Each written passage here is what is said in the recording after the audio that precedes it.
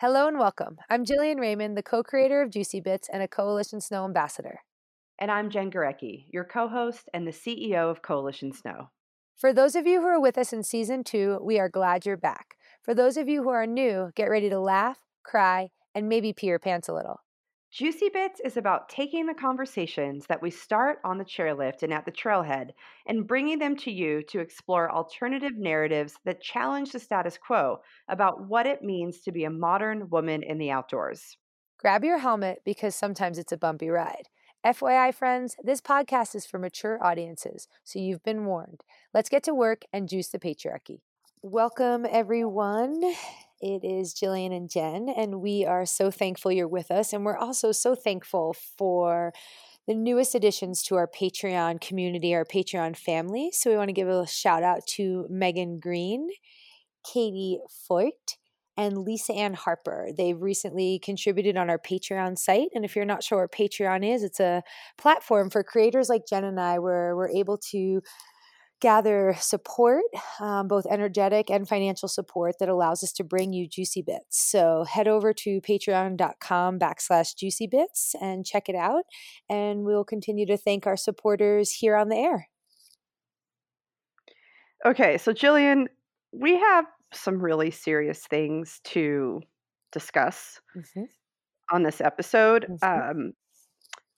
Tonight is the eve of the impeachment trial of Donald Trump. So we are recording the day before the impeachment trial is going to start for the President of the United States. And prior to us jumping on this call to record, I was watching a little Rachel Maddow to get updated on what's happening with the trial. And I was feeling really sick to my stomach in terms of how the entire trial is going to essentially not have any witnesses or evidence or testimony. And it's just it just feels like we're living in this really insane time of history. Yes, I couldn't agree more. I think for me, part of what I'm looking forward to the progression of the trials is to actually bring this human down off the pedestal that they've put themselves on, which includes being above the law, includes just oppressive and insulting behavior and language and a perpetuation of military domination around the globe for all terrible reasons.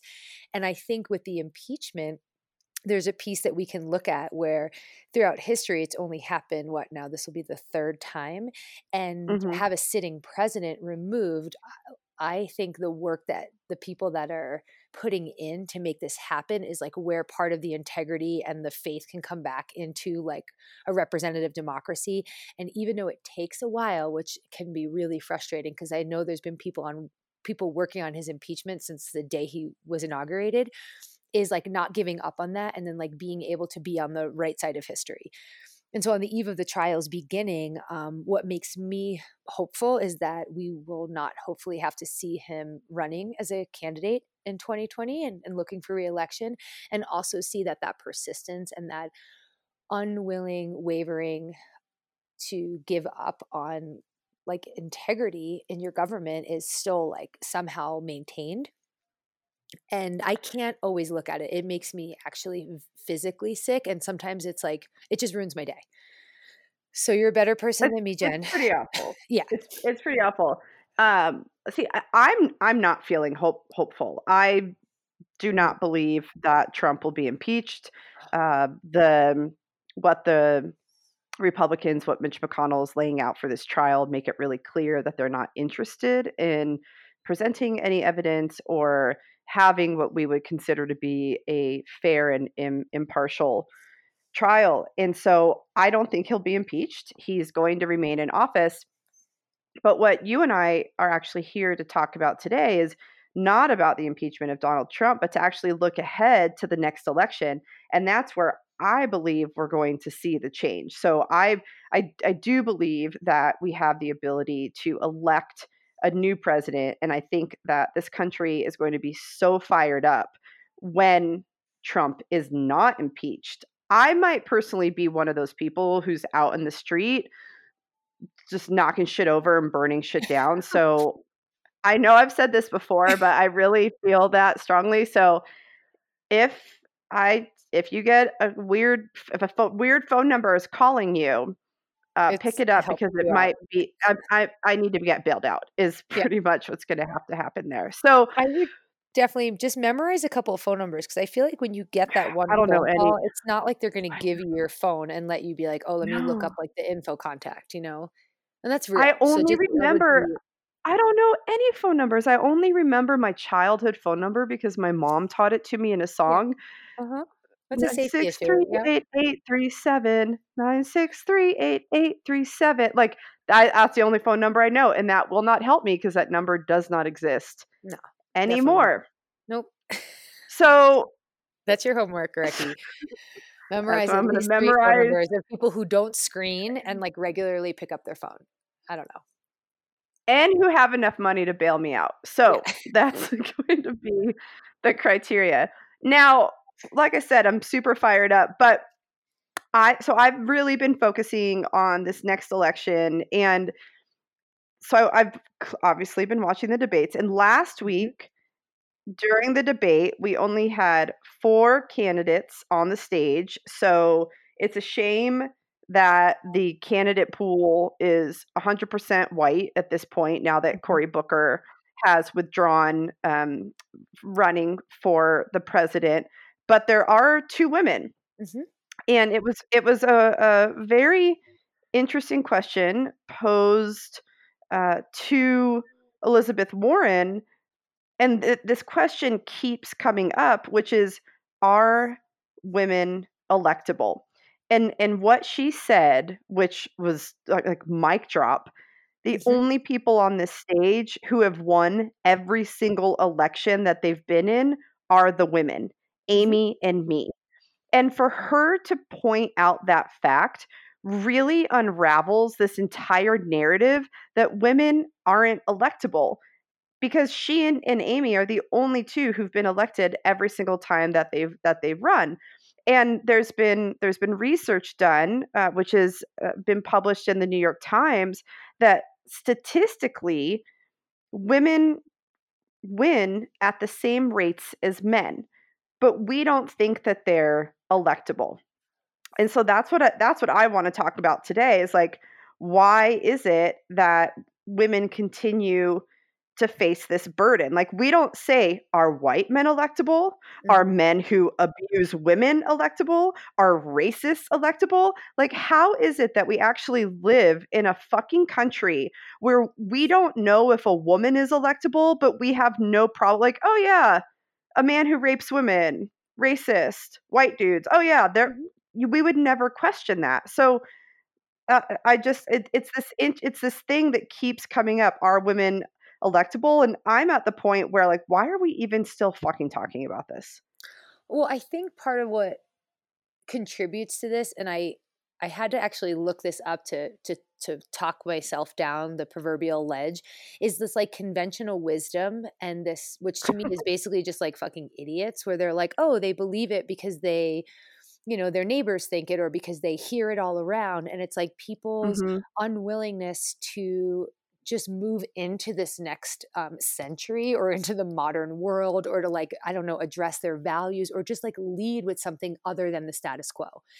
And I think what contribute so often into politics is people not feeling like they have a place in it, or they're like smart enough for it, or that they like it's something it's, passe to talk about with your family or friends or at the workplace, because it's not okay to disagree or have opinions or be controversial. And I think when we lose that, we lose people's engagement, and we lose kind of that like civic involvement. And then the people that are involved, they become the loudest, and they'll do it sometimes for all the wrong reasons or for the maintaining of that status quo. And I think that's something that, the framers of the Constitution, whatever, being all white males with property, with money, with education, they were looking at maintaining their power and their wealth, and they were looking at maintaining things that did not include women, did not include people of color, did not include anyone that they did not deem to be like fit to make decisions to lead a nation. And so much of it was about protecting property and protecting the economy, which there's nothing in the Constitution really about the economy, but it protects the participants and the interests. And so I think that has been maintained for so long over time, and people that walk and talk in circles that you and I spend time in, it would boggle our mind that someone would question this. But then I think we have to remember that there are unfortunately thousands and thousands of people that live in like a different paradigm. Like I don't know where they live or where they function. Like to read something for me, and I think I put this in the note I dropped you, to hear a woman quoted saying that she'd love to see a woman president in her lifetime. And granted, she's in like her late 60s, so good for her to like think she's going to make it through a bunch of other elections. That but not right now. And so if there's this idea of like, well, maybe it'd be nice, but we're just not ready for it. I'm like, what does that mean? And what does that stand for? When we look at like the role of gender in your ability to be a leader and to mitigate and to engage in foreign policy and to stand up like Elizabeth Warren did and defend your track record in terms of being elected by your constituents to be able to meet their needs and to like move forward as a politician and not be slandered and not have to worry about doing things that like alter your values and alter the values of the people you're representing. And so to me, it really comes down to a bit of like ingrained status quo bullshit. I don't know if that's like the right word there, but a little bit of that. Hegemony. Thank you. Yeah. That's another way. You're welcome. You're welcome. Thank you. Well, and with this next, it's my pleasure. That I have tens of thousands of dollars of debt for that PhD I never got, so I should at least be able to pull out a word every now and then, since to just great. Also, why I'm happy to put my support behind Elizabeth Warren, because I would love to have my student loan debt relieved. I digress. What this next election, the stakes are incredibly high, and you quoted this woman who and we won't say her name because we don't want to make the internet hate her maybe more than they already do, but she was quoted in the New York Times. Like you said, I want to see a woman president in my lifetime, just not now. There is this pervasive belief that a woman cannot beat Trump.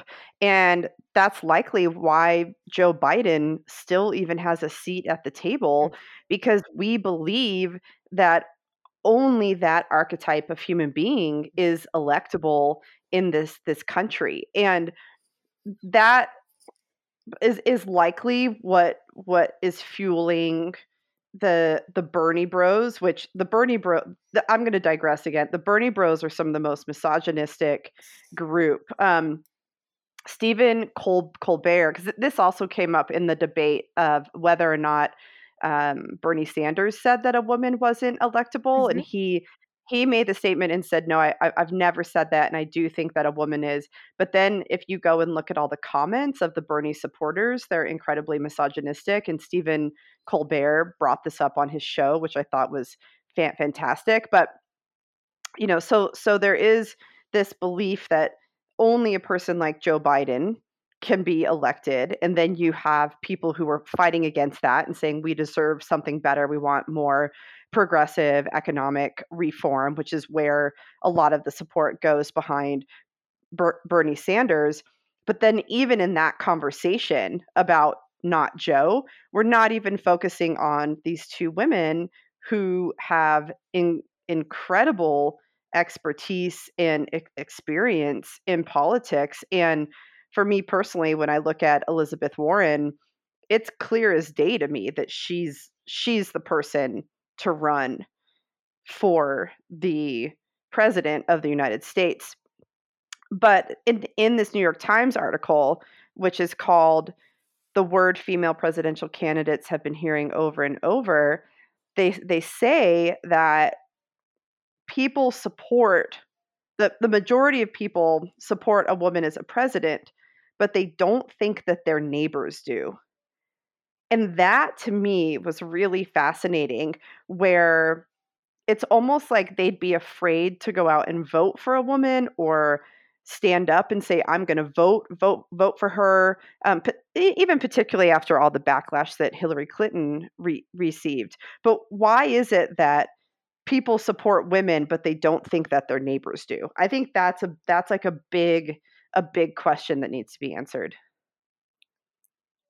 Yeah, it's interesting. I'm thinking about my neighborhood right now, and I was like imagining, having this conversation with half a dozen people, and if that were to come up, and I'm like, well, those are our neighbors too, and is that your like how what that means when someone says that? Is that like an excuse? Is it kind of like the scapegoat, or like I'm not sure, so I don't want to risk it because, I think for a candidate like Hillary Clinton with her political track record, if you looked at her minus her gender, there were things about her that people didn't like as a politician. But then there was also things that she had done that broke many barriers, and that like she had voting track records that supported certain values and certain things that maybe even can be considered a little more progressive. But I think what happens here is these candidates are not just vying for their in this case, the nomination and the Democratic ticket. It's like they have to talk about their gender. Like they have to do that. And that's like, it's like extra work. It's more time spent. And I think it takes away from other parts of their message. So it doesn't really answer your question because I don't know why people would think or say that. Like I kind of have to ruminate on that one, if you will. But I wonder if I people mean, think, I kind I of think think it's like an that I kind of feel excuse. like it's like we just I think it's kind of an admission that we know that we continue to live in an incredibly sexist society. Like, oh, Mhm. I support a woman, but none of my neighbors do, is an acknowledgement of like, oh yeah, people don't people don't want a woman to be a president. And that's sexist. Like there's gender shouldn't play a role at all. And to me it just seems like an acknowledgement Mhm. of the sexism and the misogyny that exists in this country, but then so many people actually support it. Like, why can't can we just get the fuck over ourselves? Can we just like get past the gender? Can we stop having having the media ask this question? Are women electable? And can we just move forward saying like, yes, women are electable, gay men are electable, black men are electable, women of color are electable? Like it would just be, imagine if we just chose to believe that anybody was electable, or actually anybody who could raise enough money, because obviously there's like that's a big part of it. Like the fact, haven't we learned that if Donald Trump was elected, isn't anybody fucking electable? Like, why in the fuck do women have to face this burden Mhm. of proving are they electable when the least electable human being was actually electable? Anyone can do it. Mhm. Anyone can do it, as Well, and they're also coming, far like as you I'm said, they're concerned. bringing to the stage, the debate stage, like the political field. They're bringing expertise, experience, strong track records. They've won elections, and I mean, I still sometimes think that we're going to wake up and it's going to be like the silliest tweet of life, where Trump is just going to admit that he's been doing this to like make his reality TV show, and like the whole thing's a fucking joke. I think this, like, regularly because I need to just be like, "Is this real?" And I think back to that. It is I mean, the real. stuff he said over the years is just so bananas insane. Like, no, he's certifiably unfit to be, like, functioning in the public eye. Like, it's just beyond. And what the other thing I think that makes me nuts about it is that it's so dangerous. So listening to the debates, it was really challenging to hear all the they always do this, right? They're asked the questions and then they kind of, like, move it around to answer it maybe the way they want to, or to make sure they can get in something that they want. And there was not Her nearly enough, talking point, yeah. yeah, always covered with climate change and with immigration. And I think one of the pieces around like military occupation and our military um, might that we like to like flex around the globe is I feel like that's where as the president is it's such a dangerous position because people's lives are at stake on a constant basis. And that's why to me he's so dangerous, and the idea of putting a candidate in that can actually like work to see solutions beyond just, sending out military, and then like using sanctions and the stuff that, again, go back to like, who's electable and what do people see is like, okay, put someone like a Biden and it's just going to be like business as usual in the White House. And it's just, I know I'm fucking done with it. And I don't see how people aren't, because I don't know how their lives are in any way, shape, or form made to be better when there's this collective damage that's happening globally, because we're all affected by it, whether we can like name it or not. It's completely, completely affecting all of us. And that's a piece to me that I'm like, where's the candidate? Again, regardless of gender or race, it's like, speak to that. But then I also think you would alienate certain people that don't buy into that because they want to see, I don't know. But What you're else do they always, want to but see? here's what's so fascinating though. You're always going to alienate people. So Mm, why do we continue to give power to the very things that don't serve us? So this, I'm going to relate this a little bit to Coalition Snow. So we're even with this podcast, even with the things that we talk about or what we post on social, or the things that we say as a company, or that I say as the CEO, I have been I know there's a lot. I have been told by different advisors and people, aren't you afraid of who you're going to alienate? And you may not have them as customers. mhm. And my response has always been, I'm not trying to gain the people who don't want to be on the team. Yeah. I'm here to like build these stronger alliances with Mm, people who already get where we're coming from.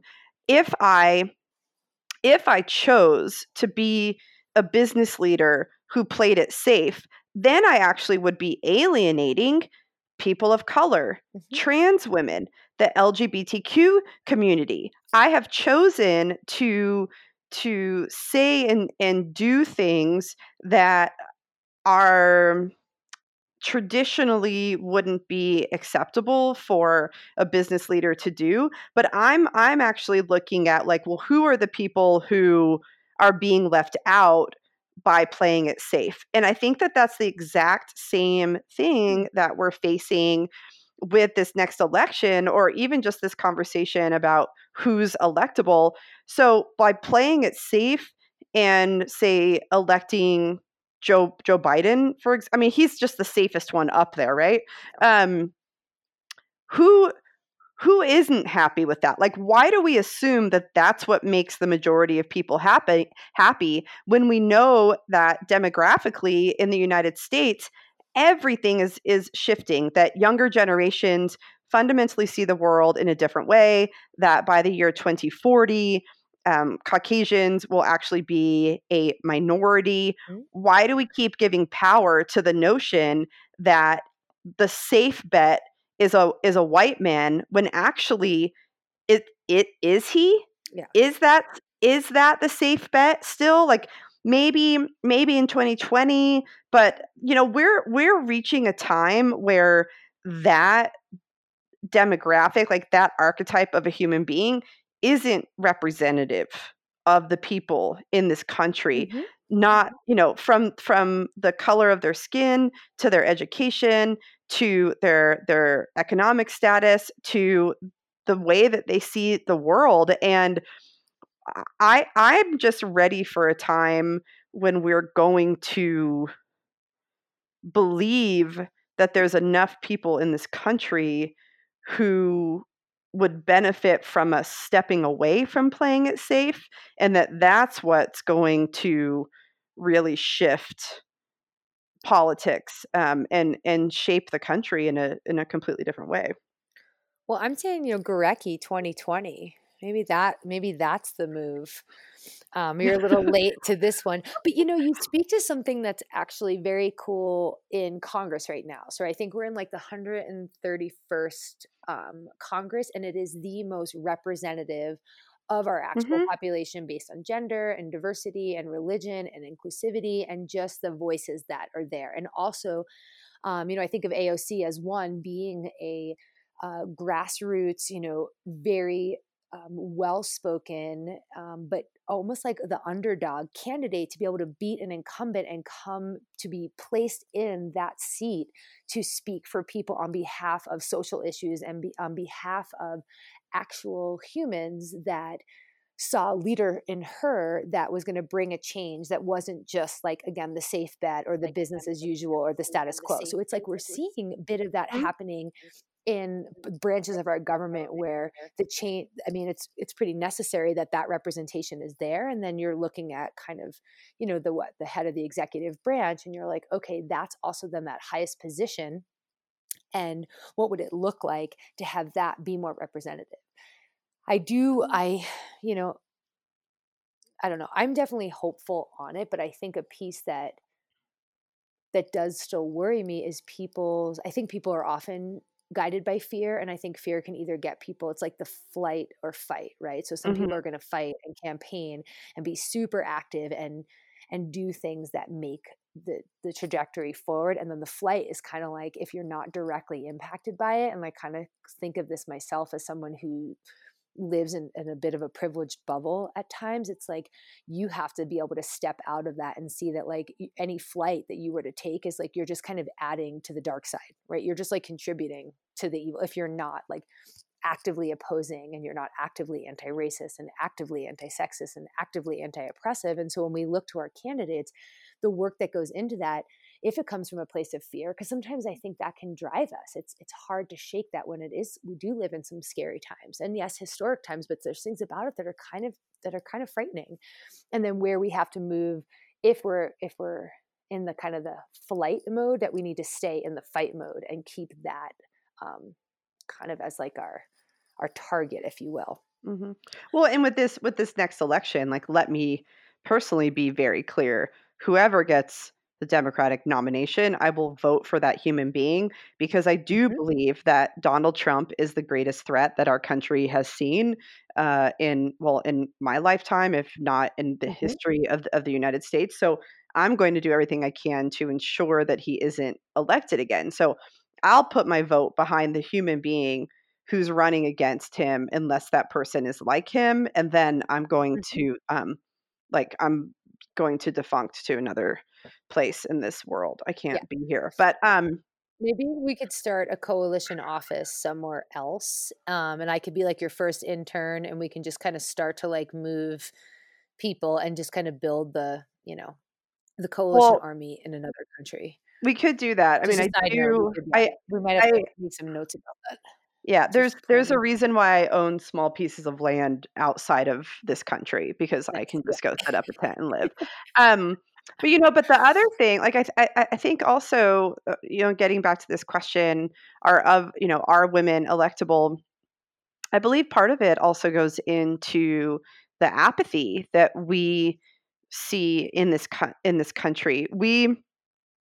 A lot of people don't vote, and people Mhm. don't think that that's a privilege, and they don't think that it's necessary. And for myself personally, spending so much time in East Africa, in Kenya, in a place where people didn't have the right to vote until the Mhm. 1960s, these women who I work with will stand and wait in line for hours on end to cast a vote Mhm. because this is the first time, that they have the ability to shape a government, and their government is quite challenged and corrupt, but they still see this as such a privilege. And in the United States, we take it for granted, and a lot of people don't go out and vote.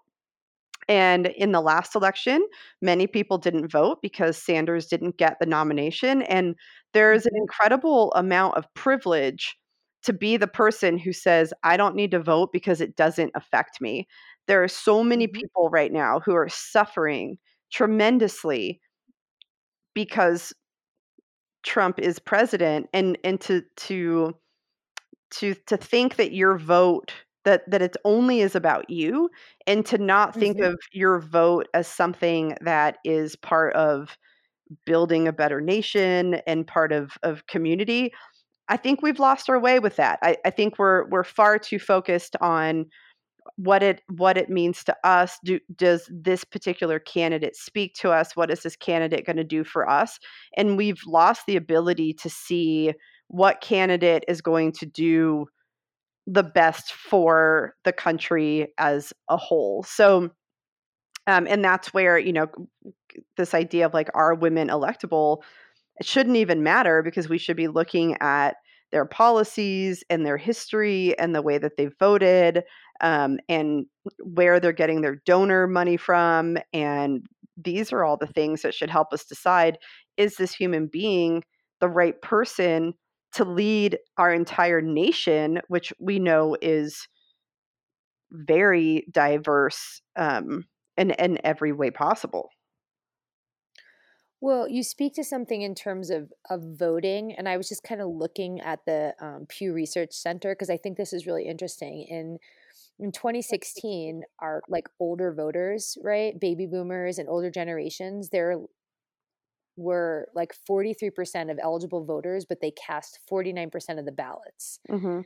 And so just the showing up, right? The apathy and the like, even if you are fired up to, and then it's like you for some reason don't mail in your ballot or you like don't make it that day. It's like voting matters. And we're looking at like millennials and Gen Xers making up almost over 50% of eligible Hmm. voters in 2020. And that Hmm. shift, like that ability to do that is really powerful. And I think it does come down to not like, cutting off your nose to spite your face. What? So you're like a super Bernie fan, but then you choose to like not support all the other pieces. Like even Bernie himself said it on the debate where he was like, I will if I don't get the nomination, Hmm. and he's like, I hope I do, but he's like, whoever on the stage gets the nomination, like I will do everything in my power to help you get elected. And that's like also comes down to, and I don't think a two-party system is actually really positive. I think the greatest thing No. we could do in our country is move beyond just this two-party system.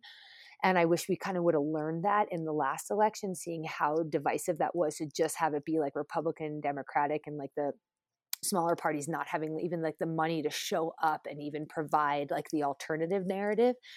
So that's like a topic for another podcast. But in looking at that, and it's like, how could you not get behind maybe like the values and the sort of the movement that could create through your party. And I think that then becomes the like, I don't have to care about it because it doesn't directly impact me.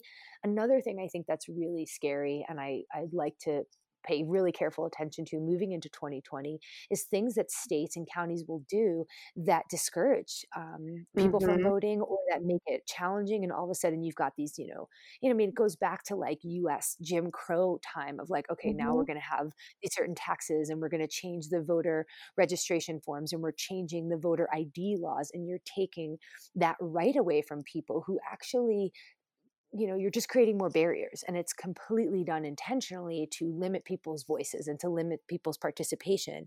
So I think there's a level of apathy, and then I also think there's a level of voter discrimination and voter barriers that are put in place specifically to keep certain people from being able to cast their votes. Oh, 100%. I mean, like, let us also acknowledge that today is MLK Day.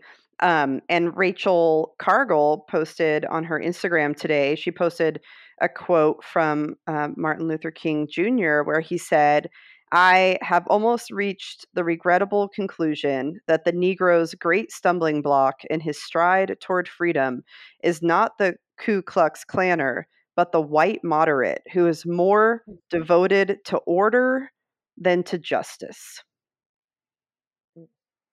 And isn't like it doesn't that sort of sum up what we're talking about today, that Mhm. if why are we asking these questions if this person is electable? Like why are we still falling into this narrative of what's always been done and what's the status quo? And that that has, to your point, certainly served people in this country. But Oh, yeah, if there it's like a uh, fucking distraction, like, "Oh, let's get yeah. people looking at their pantsuits so we can't, like, analyze, like, strong foreign policy." It's like a total fucking way to manage the dissent of people who are looking to shake things up and move Mhm. and shift. And I think it's like one of the more empowering things that can happen when you actually recognize that and you're like, I will not let myself be distracted, be swayed, and be really intimidated, right? It can be intimidating and then move people to either those, apathetic places or those places of just, um, that even a sense of overwhelm. Mhm. Yeah, Oh, fucking absolutely. nuts. Well, I don't I'm know. gonna pour the rest of my beer. 'Kay, I haven't even had a drink yet, and I feel like I need to. But this it's going to be really it's going to be really interesting to see what happens over the next week. And by the time you're listening to the podcast, we will probably all know what has happened in the impeachment trial. So this is going to be a little bit outdated, but like we said at the beginning, what we really wanted to talk about today was this idea of, are women electable? Because this is something that, as we get into Iowa and as we get into caucus, we're really going to be looking at who is the person who is going to be running against Donald Trump in the next election. And we are 100% going to remove him in office through our vote. And we're fucking coming for you too, Mitch McConnell. I don't even give a fuck that I don't live in that state. I'm putting some money behind the woman who's running against him, and we're going to do some things, and we're coming after you too. So, on that note, I want to thank everybody for listening in today. And if you have any thoughts about the electability of women, about the next election, about Donald J. Trump, about any of these things, please, as always, we love to get messages from our listeners, and you can just shoot us an email at juicybits@coalitionsnow.com. And thanks again for tuning in. Get to work, motherfuckers.